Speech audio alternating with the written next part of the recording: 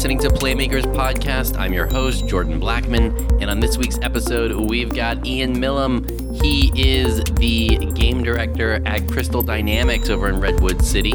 Before that, he was the creative director and art director at Redwood Shores Electronic Arts, working on games like Battlefield Hardline and, of course, the Deadspace games.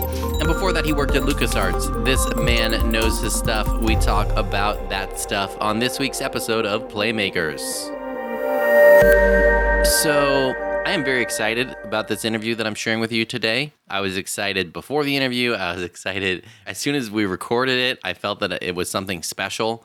And listening it again to prepare this intro, I had the same feeling.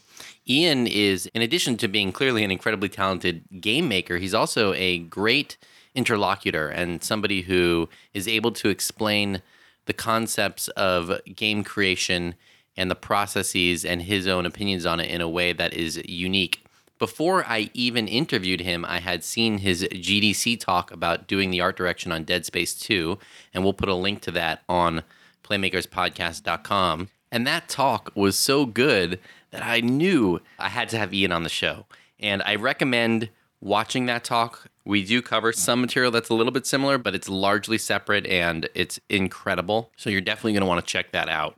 Ian and I had, I would call it a wide-ranging talk. We had a great conversation covering just a lot of meaty stuff around making games. So we talked about the history of the Deadspace franchise. We talked about why sometimes you actually want to squint at your work, and that's not just an art thing. It's actually a metaphor for all sorts of stuff. We talk about some of the differences between working on big AAA projects with huge budgets and smaller indie games. We talked about why maybe your studio's first game shouldn't be the big opus that you had in mind when you created the studio. And we talk a lot about chi. Now, I know that sounds strange, but we talk about the game's chi. This is a concept Ian has, and it is well elucidated in this episode and in this interview. So what chi is, how to align it across the game. And we talk about the role of different tools in doing that. And one of the ones that was interesting to me is the Rip-O-Matic. So we talk about that. And we talk about how you do all that to cultivate this game feel and to, Ian calls it a promise between the player and the game creator about what kind of experience you're going to have. So, this is an episode about that promise and about how to deliver on it and about studios that have the values to do it in an exceptional way. Ian was a great person to interview. I'm very excited to be sharing this week's episode. So let's dive in with Ian Milham. Ian, thank you very much for coming on the show. I'm really excited to have you here. I'm excited to be on. Glad to be here. I love Deadspace, and I loved your GDC talk. I think your approach to that work was so thorough. It was inspiring to me. Oh, thanks. I appreciate that. You work on talks like that and stuff, and I've always found them, no matter how you end up delivering them or whatever, just the act of creating one, especially in that case, right at the end of Dead Space 2, it was a good chance to sort of codify what we'd learned and how it had gone. And so in a way, I just made that talk for myself just to sort of really think about how things had gone. But I'm happy to hear other people got some use out of it too. Well, one of the things I was curious about is kind of from Dead Space 2 to 3, where you went from there. The straight shooting idea basically is, right, we made Dead Space 1. We loved it. It was a good expression of what we wanted to do. We thought we could do better. And, it had come out at a very crowded time. It came out in October of 2008, right before like Modern Warfare and a bunch of other big heavy hitting games that fall. And so I think a lot of people found Dead Space later and it was sort of a critical hit, but not really a giant seller, although it's proven to have some good legs over time. And then we were like, oh, but if we really, let's do a great one. And so Dead Space 2, obviously we expanded and improved the formula and worked a lot on it. And it's probably my favorite game that I've made. But the sales didn't really expand that much. And in the intervening time from 2008 to 2011, games got a lot more expensive. And making games that were getting more expensive but not selling more was not an appetizing prospect to anybody. So the real challenge with 3 was, Dead Space 2 was already a 90 Metacritic.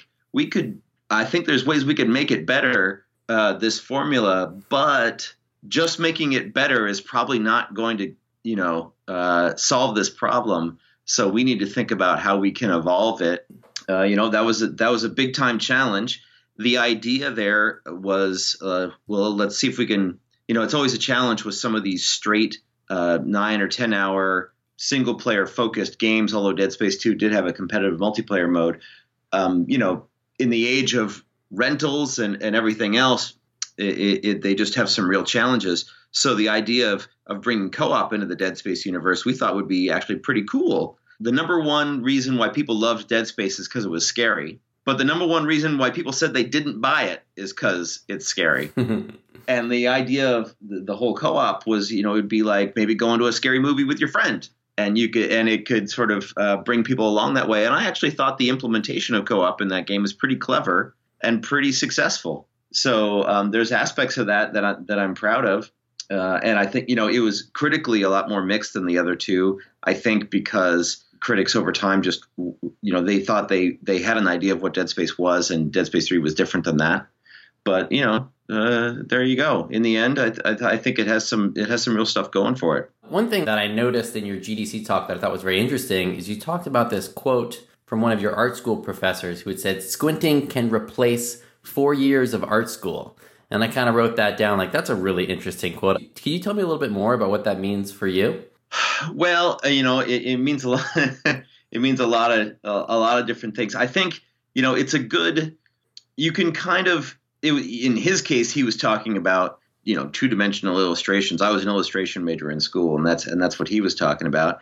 And that idea was just when you squint at something, it needs to work that way. It needs to work in its bones. It needs details will not carry the day for you if your core composition, color theory, and everything else isn't successful. I think that applies for games in a lot of ways too, where we, especially as game developers, can get so caught up in implementation and the way things are being made and all these little details. But the real key is being able to squint at your game and get it. And is it strong? And so often you can also, when you squint at something, see what's wrong with it because you're taking away the superfluous details and things.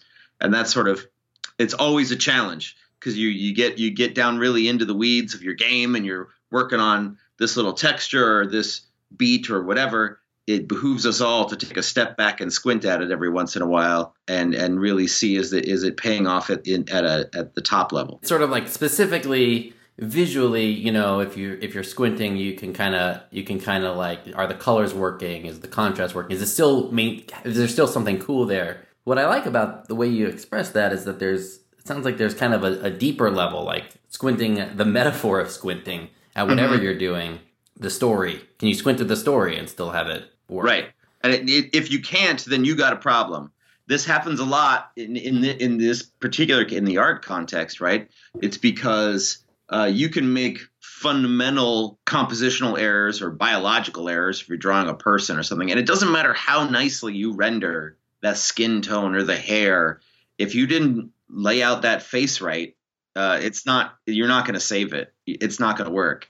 And also, as you're laying in light and shape and form, you should be able to squint at it and still get it. And I think it's the same thing metaphorically with code or story or design or any of those things. It needs to work at a detail level and at a squint level. Something I wanted to ask you, I noticed that you started back at LucasArts. Is that kind of where you feel like you got, I know you did some work before that. I did work before that. So my first gig was doing art back in the sort of when the PlayStation came out in 96. That's when, CD-ROM was sort of a part of the package for the first time. And we all remember what a leap sort of Final Fantasy VII made in terms of graphical storage and that kind of thing, and being able to move around on these background paintings. So that was my first gig, was working on an RPG that was a lot like that. That was just fine. And then in November of 98, Grim Fandango came out. And it was technologically very similar, moving around a sort of relatively crude 3D character on a 2D background that had some elements cut out and stuff like that. So it kind of had a faux 3D effect. And I just loved every part of that game. I loved the vibe. I loved the originality. I loved every part of it. Talk about a product where you can squint at it and it still works. Yeah, in terms of like what an incredibly strong concept. And so I went to LucasArts about 6 months later, after Grim Fandango had come out. Unfortunately, I kind of felt like the guy who got to the party that was kind of lame, and there was a couple people at the party that were like, dude, you should have been here an hour ago. It was amazing, because right as I was getting there during that year is when Nihilistic, Infinite Machine, and Double Fine all got started by LucasArts people who had all just made stuff I loved and then decided to leave. I got there only just in time to see the bus pulling away with the LucasArts that I knew. What year was that? This is 99. And I would turn into other fabulous opportunities, and I had a great time there. It just wasn't what I thought I was joining up with. It's amazing how many great studios came out of that. And Double Fine's still going strong and really sort of delivering on the same mission that Tim had when he struck out to do it in early 2000. And then a lot of the guys that I came into and worked with for a little bit, just after that, they left and formed Telltale. And man, were they ahead of the curve with their episodic model and what they've been doing. And Telltale's been quite a machine ever since. Actually, I did a few games with them when I was at Ubisoft. So I know that crew pretty well. Amazing talent over there. And they're doing the way their vision has become their reality is just awesome. Right? Yeah, those guys were on point. I mean, even their name, from way back when they started is exactly what they're still doing. Mm-hmm. And better. I thought it was very wise of them to have something that their studio was about. They knew who they were as game makers, but they didn't necessarily try to make their opus right out of the gate. They weren't making some giant game, right? They started with some licensed IP, and of course that's turned out to be their bread and butter, but it was, pretty small at those days. And they were just like, hey, let's just learn what we're about as game makers, and let's get something out, and let's stay open and see how it goes, and then gradually build. I think some of the new studios that start, and then they start because the creator has this amazing game idea or something, and they immediately try to make that, giant odyssey of a game, that rarely ends well. I find the studios that are still open, that have made it happen and eventually get to make that giant game, usually started with something more modest. You've worked on lots of huge games. Just I obviously don't know the budgets, but we're talking, incredibly large budgets. Over 9 figures in one case. Wow. Okay. Can we talk about which product that was? Is that Hardline? Battlefield. Oh, a Battlefield 1? No. Sorry, for that Battlefield Hardline. Yeah, that's okay. That's what I was figuring. Incredible. But man, games are getting expensive. You retweeted, I don't remember the name of the account, but you retweeted this picture of the Battlefield 1 team. The launch party that DICE had in Sweden. Now, that was with their plus ones and stuff like that. But these days, I mean, it's not at all uncommon for AAA teams to have, the legend on GTA 5 is that they had 1,000 people. But if you count partner studios and easily if you count outsourcing, it's not at all rare to have teams in the 250, 300, 400, 500 people range. Yeah, I've seen some of the kind of huge rooms housing some of the Ubisoft teams. Yeah, and it's enormous. It's really something. How many studios pitch in simultaneously on an Assassin's Creed or something is pretty remarkable. It seems like you're someone who's just very comfortable working in that environment with those huge teams. And I'm curious, if you were, what from that process would you take if you were doing a game that was like a few $100,000 and you were doing pre-production or concept work on something like that? What do you feel like from that experience working on those huge games would apply down to those size products?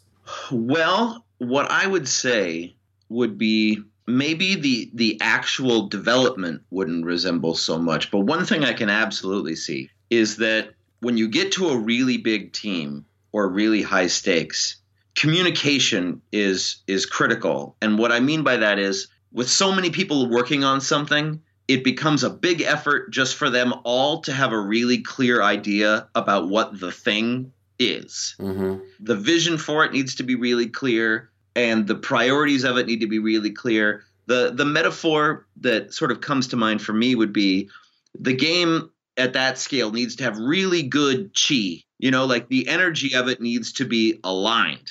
Whatever it is, to bring a recent example, I think Titanfall 2 has really great chi. You know what that game is about. The Respawn, they don't want to get too big. They are a design first and on the sticks feel first company. You can tell that that is a group of people that really agree about what they're making. How that applies at a more indie scale, I think, is good news about making an indie game is you got a lot of freedom. The bad news is you got a lot of competition. Yeah. And getting the game out itself might not be as much of a challenge, but getting it noticed sure can be. I think that sort of clear chi, that alignment, that communication, when you're an indie, it's not so much about within the team. It's more about can you get that clear communication with your audience or your potential audience? Can they look at it briefly and get like, oh, I really get what that's about. I understand that. And that's something that might appeal to me, because chances are there's going to be something like it. Unless you're really being crazy innovative, there's probably something else like it. And there's going to be competition out there. So is that vision really, really clear? So I spent, as a creative director, and a game director, that was my job. My job was to make sure that an animator in Montreal and a modeler in California and a coder in Vancouver all had a really clear idea and were bought in on what we were trying to do. And we're all really aligned. So if I was part of an indie group, I would be trying to take that same approach, that same power of like, are we crystal clear on what we are making and what we are not making? It might just be that that's being pitched or shown outside because there's only 6 of us in a room and we already know what we're making. That same idea of making sure that is really, really well defined, I think is critical no matter what scale you're working at. That makes sense, and it's actually really interesting because that, in a lot of ways, that was the story of your GDC talk as far as Deadspace 1. And when I think about that message that you're saying for kind of standing out in indies, that's always been what I think of as what's required to create an IP. Like if you want to start an IP, better to have not the greatest game, but have a really vital feel, brand, something that pops and you know exactly what it is. If you can create that, you get the opportunity to kind of continue because you're going to stand out. I think you're right. That makes a lot of sense for anyone trying to stand out in indie and mobile and in what's becoming more and more just an incredibly crowded field. And if you do have that clear, whatever you want to call it, clear energy, chi, vision. I like chi. I didn't remember that. It allows you so much because, especially the thing, what's great about an indie game is that it doesn't really have the same expectation of features that a AAA does. So you can get away with not having stuff if it makes sense that you don't have it. Right? Take the Stanley Parable. That game is great because its tone, its visuals, it hardly has anything in terms of mechanics. Mm-hmm. But you're totally fine with that because it's exactly in line with the experience that you heard about and bought. And so the fact that you can't do much in that game, but sort of like walk around and interact with things, you don't mind because that's exactly the tone and vibe and the energy of that thing is very, very aligned. One of the things that can be frustrating about AAA is that you really aren't afforded that. At that scale, your game needs to appeal to everyone on planet Earth, and it becomes a little bit of a features shopping list where it has to have this and it has to have that, no matter what your sort of perspective or alignment or vision for the game is. If you don't supply an answer as a game maker, if you don't supply a vision to your customer or to your teammates, they'll fall back on other metrics, like what features does it have? Yeah, I don't know. They'll do reports on what the frame rate is rather than how did that game make them feel. But if you do have a really clear and compelling vision that is aligned all the way through, the features that you don't have, no one will mind because they get it intuitively why it's not in there because it's not appropriate for the vision that you've communicated to them. What kinds of things do you do to communicate that vision to these large teams? I know there's kind of the famous story of Tim Schafer making the social network for the characters in Psychonauts, or I've had guests talk about making the box art. I think that might also be a thing that they've done at Double Fine before they even do before they complete or start development. It's really whatever you can do at the time over and over again, and it sort of develops. So I've done a lot of ripomatics. And depending, so like just taking clips from movies and creating something. Usually I prefer, rather than trying to create like a fake movie trailer out of stuff, just create little example experiences that kind of hit a tone or hit a vibe specifically early on. With those things, you can't really control how they look, right? Because you're just sourcing from found footage. Although a couple of times I have shot new footage just to kind of intercut with existing DVD stuff to kind of give a overall tone and feeling. And those can be really helpful. They can be misleading. And a lot of times, if you do it wrong, people just end up playing sort of spot the movie. They want to feel clever. So they go, oh, that's from Mission Impossible, or that's from that. So you have to kind of be a little bit careful about it. But I've done that a lot. I've never done or seen one of those. So what you're saying is you take clips from different movies and splice them together. Are you creating a story, or is it just a feel? It depends. So usually you can't, because you don't have you can't use like just one movie, because then it doesn't really work if people think you're doing the movie. And you That's can't just really a straight rip. And recognizable actors are distracting. So it kind of you are just grabbing shots and using new music and doing whatever to kind of give a generalized tone. Deadspace was relatively easy to do because there's a lot of spaceship movies and sci-fi business that you can use from a lot of things. So we cut one together out of, I think there was, lots of like Solaris and I think the new one or the old one? The old one. Cool.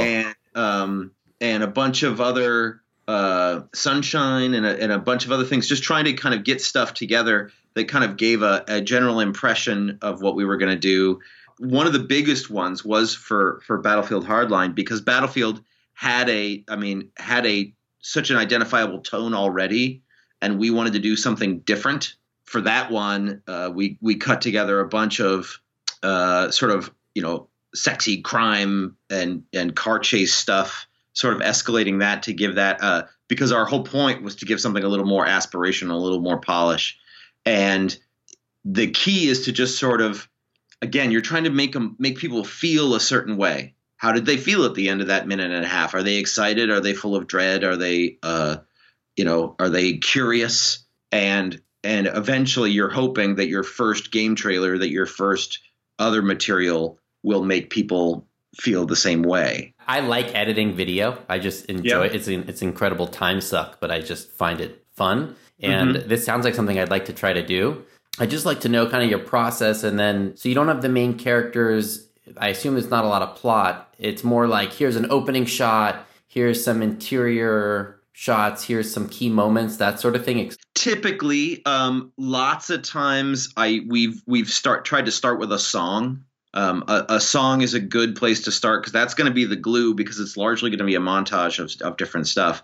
A couple of times, if there's a really great voiceover or conversation from one movie that really sort of sets a nice tone, we might start from that, but then undercut a bunch of other footage underneath it to give an overall impression of what we're trying to do.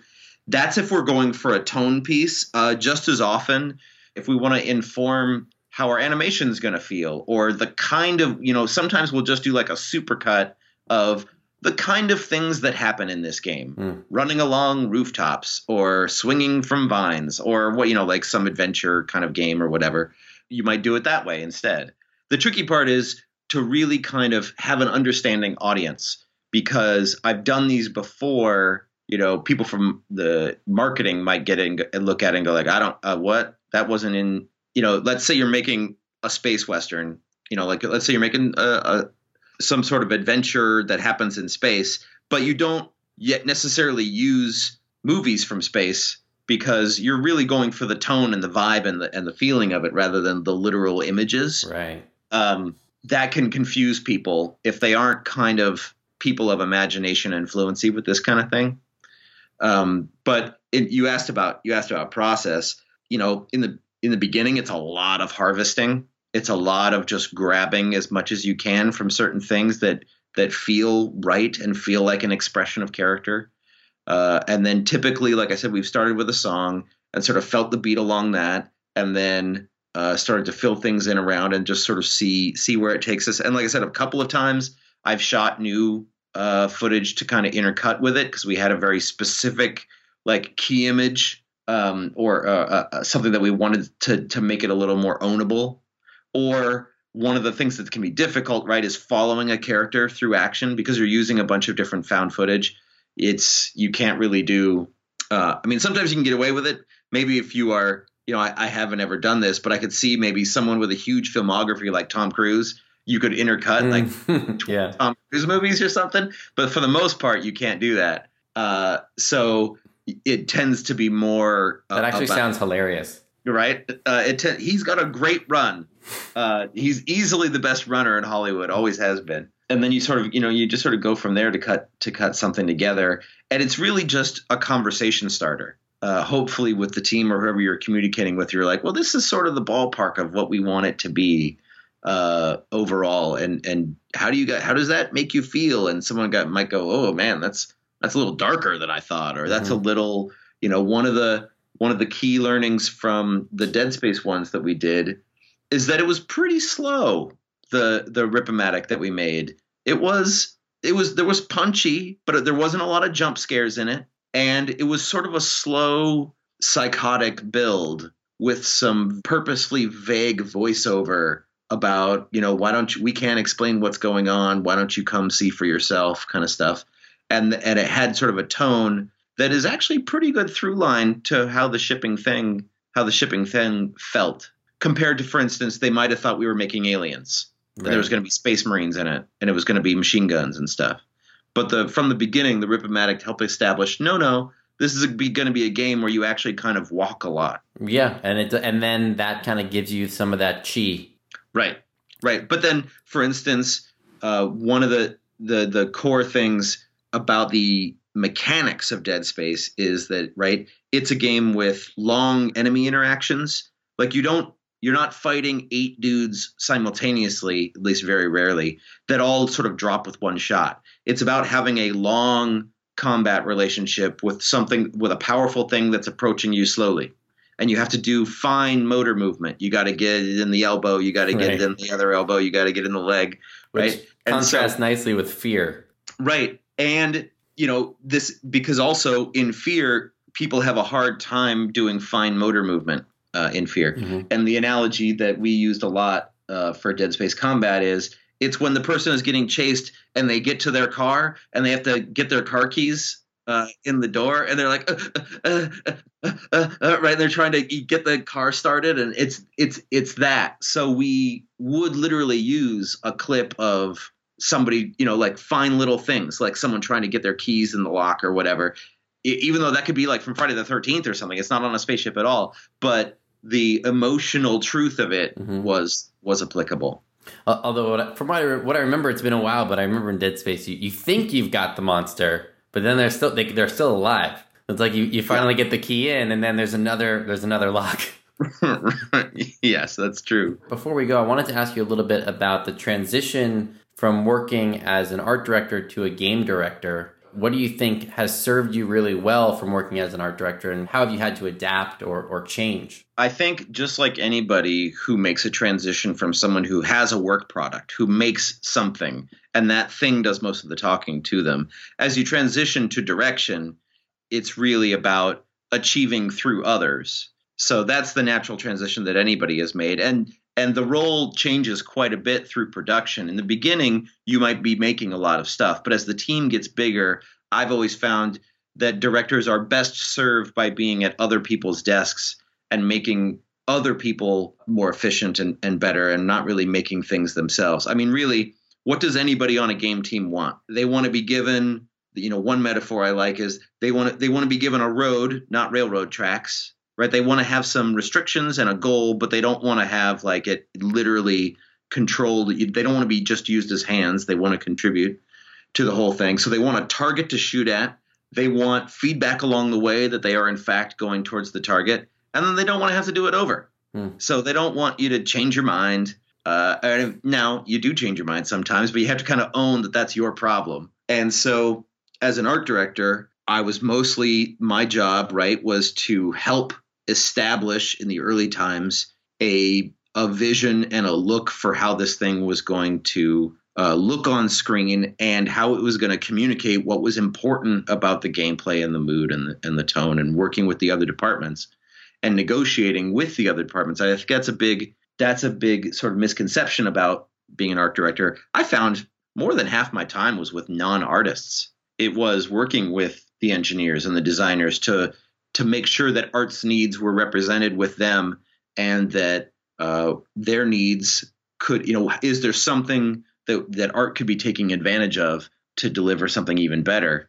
But it was mostly a communication job. And then as people are creating work, capitalizing on wins, when somebody on the team makes something incredible, making sure that the rest of the team hears about it and learns from it and maybe changes their plans based on it, and so on and so forth. And I actually haven't found it to be that different between art direction and game direction, just scale, but it's the same ideas of, how giving people a playground to work in and having a nice target.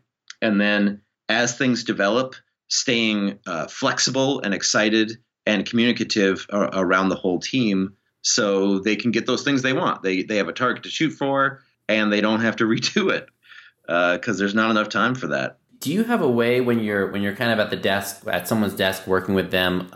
Do you have like a ton of reference on a server somewhere or on your phone, things that you're bringing up regularly to kind of realign chi as you're working with people? It depends. Hopefully, you've assembled quite a lot of that in pre-production. So yes, there are vast folders full of images, and then it can be all kinds of different stuff. It can be the tone from some movie or that kind of stuff. Or a lot of times I find the best reference or alignment for chi is just real world. That way you're not really being derivative of some other creative work necessarily. But if you talk about the way certain activities feel or the way certain experiences we've had and that we're trying to translate, like I was talking the other day, I don't think this is a spoiler or anything, about searching and discovery and how, when you go to the beach and there's that old guy with the metal detector and he's got the earphones on and he's sort of walking around naked. with the metal detector. And well, that's the thing is you make fun of that guy, but you're also watching him. You're also a little bit jealous. Like there's a primal curiosity going on there. And so, we might talk about things like that. And that's the kind of stuff you're doing during pre-production. And then what I find, then it's a matter of when you're talking about actual production, then you want to be as concrete as possible. There's certainly a lot of exploration still to do, but to the point where I'm a big fan of early on getting paintings done that are basically screenshots that everybody agrees. If it looks like this when we're done, are we good? And we will do paintings that are graphically real to whatever our look is, and scrub them on the screen right on top of the live scene, because we'll capture it from a camera in the game, paint over it until it's really tight and everybody really works on it. And then we aim towards that specifically.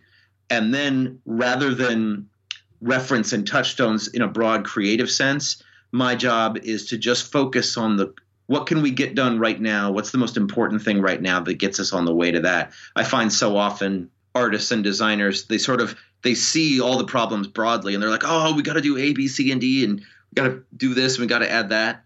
And a lot of my job comes down to, all right, cool, you're not wrong, but how about for right now, let's just get A. Let's just get this one part.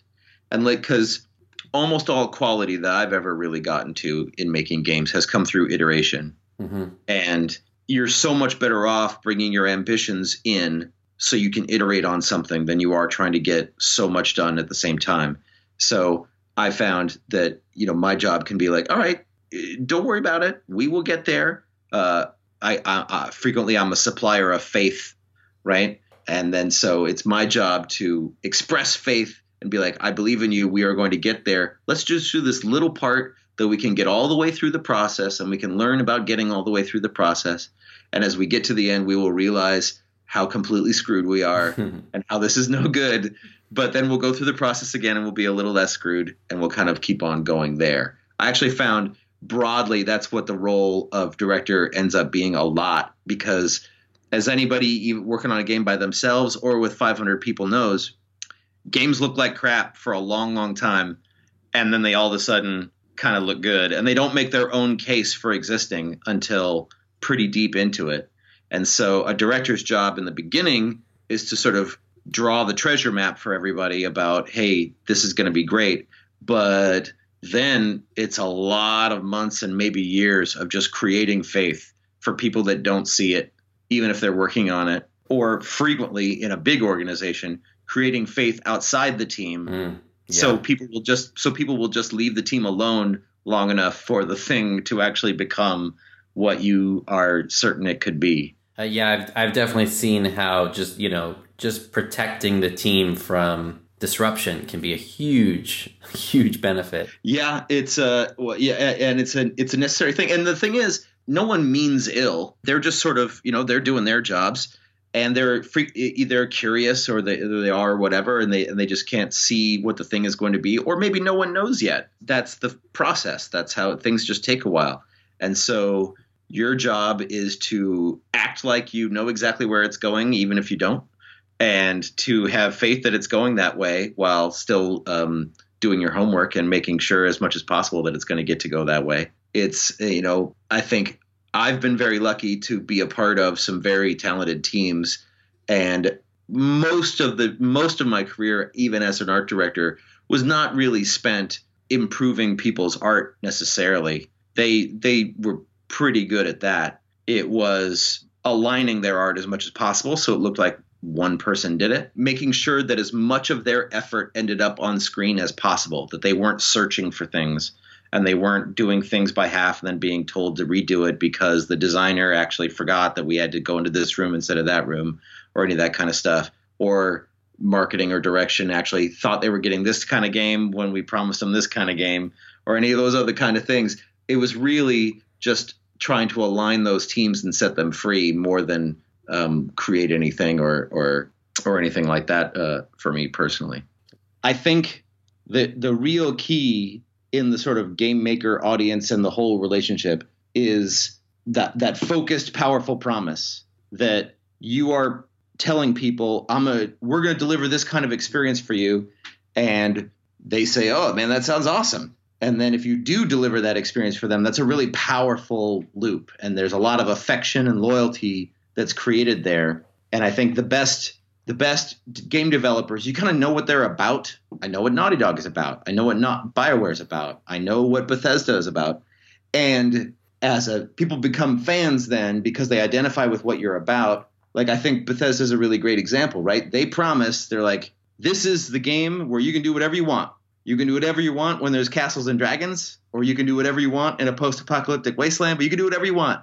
And they keep that promise radically, even if it means their games are going to be kind of buggy and breakable. We're going to let you do whatever you want, even if it's collecting every head and putting them in this one house until the frame rate goes to 3 and the physics explode. But we're going to let you do it because this is the game where you get to do whatever you want. And what's interesting is that promise is so focused and so powerful for that audience that they forgive a lot, right? Naughty Dog kind of makes the opposite promise. You don't get to do much of what you want in Naughty Dog games, but holy hell is it going to be amazing. Like, they're like, listen, man, we're going to do a little less choice, but if you trust us, we're going to deliver a really impressive time. And people go, wow, you know what? That really was an impressive time. I don't mind that I didn't get to choose that much. And that kind of focused promise on either end, or whatever other promises that other games are making, I think that focus is so important, because compared to, this game's going to be super fun, and it's going to have single player and multiplayer and co-op, and it's going to have all that. That's not something that I can really feel passionate about as a fan. And it's not a focused enough promise. So I think, related to that same idea of squinting or chi or whatever you want to call it, having a focused promise is super important. Well, I can't wait to see what the next focused promise you're gonna create for us is. Yeah, you and the team. Too. You know, me too. We got a long road ahead of us, so there's a lot of focusing yet to do. But I'm pretty excited about the opportunity.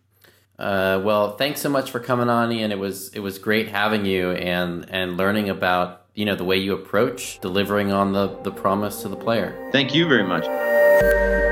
Well, that wraps it up with Ian. I think it was a fantastic interview, super valuable, lots to learn. I love this idea of a promise between a studio and its audience about what kind of experience they're going to have. And, Ian gave us a ton of tools to deliver that experience and to align the values and what he called the chi of that experience across these large teams. And I think a lot of this stuff would work on small and medium-sized teams as well. And that covers, 99% of games. It's very rare that there's just one person making a game that, for every Stardew Valley, there's everything else that's ever been made. As I'm doing more and more of these interviews, there are resonances that come up. There are things that appear over and over again.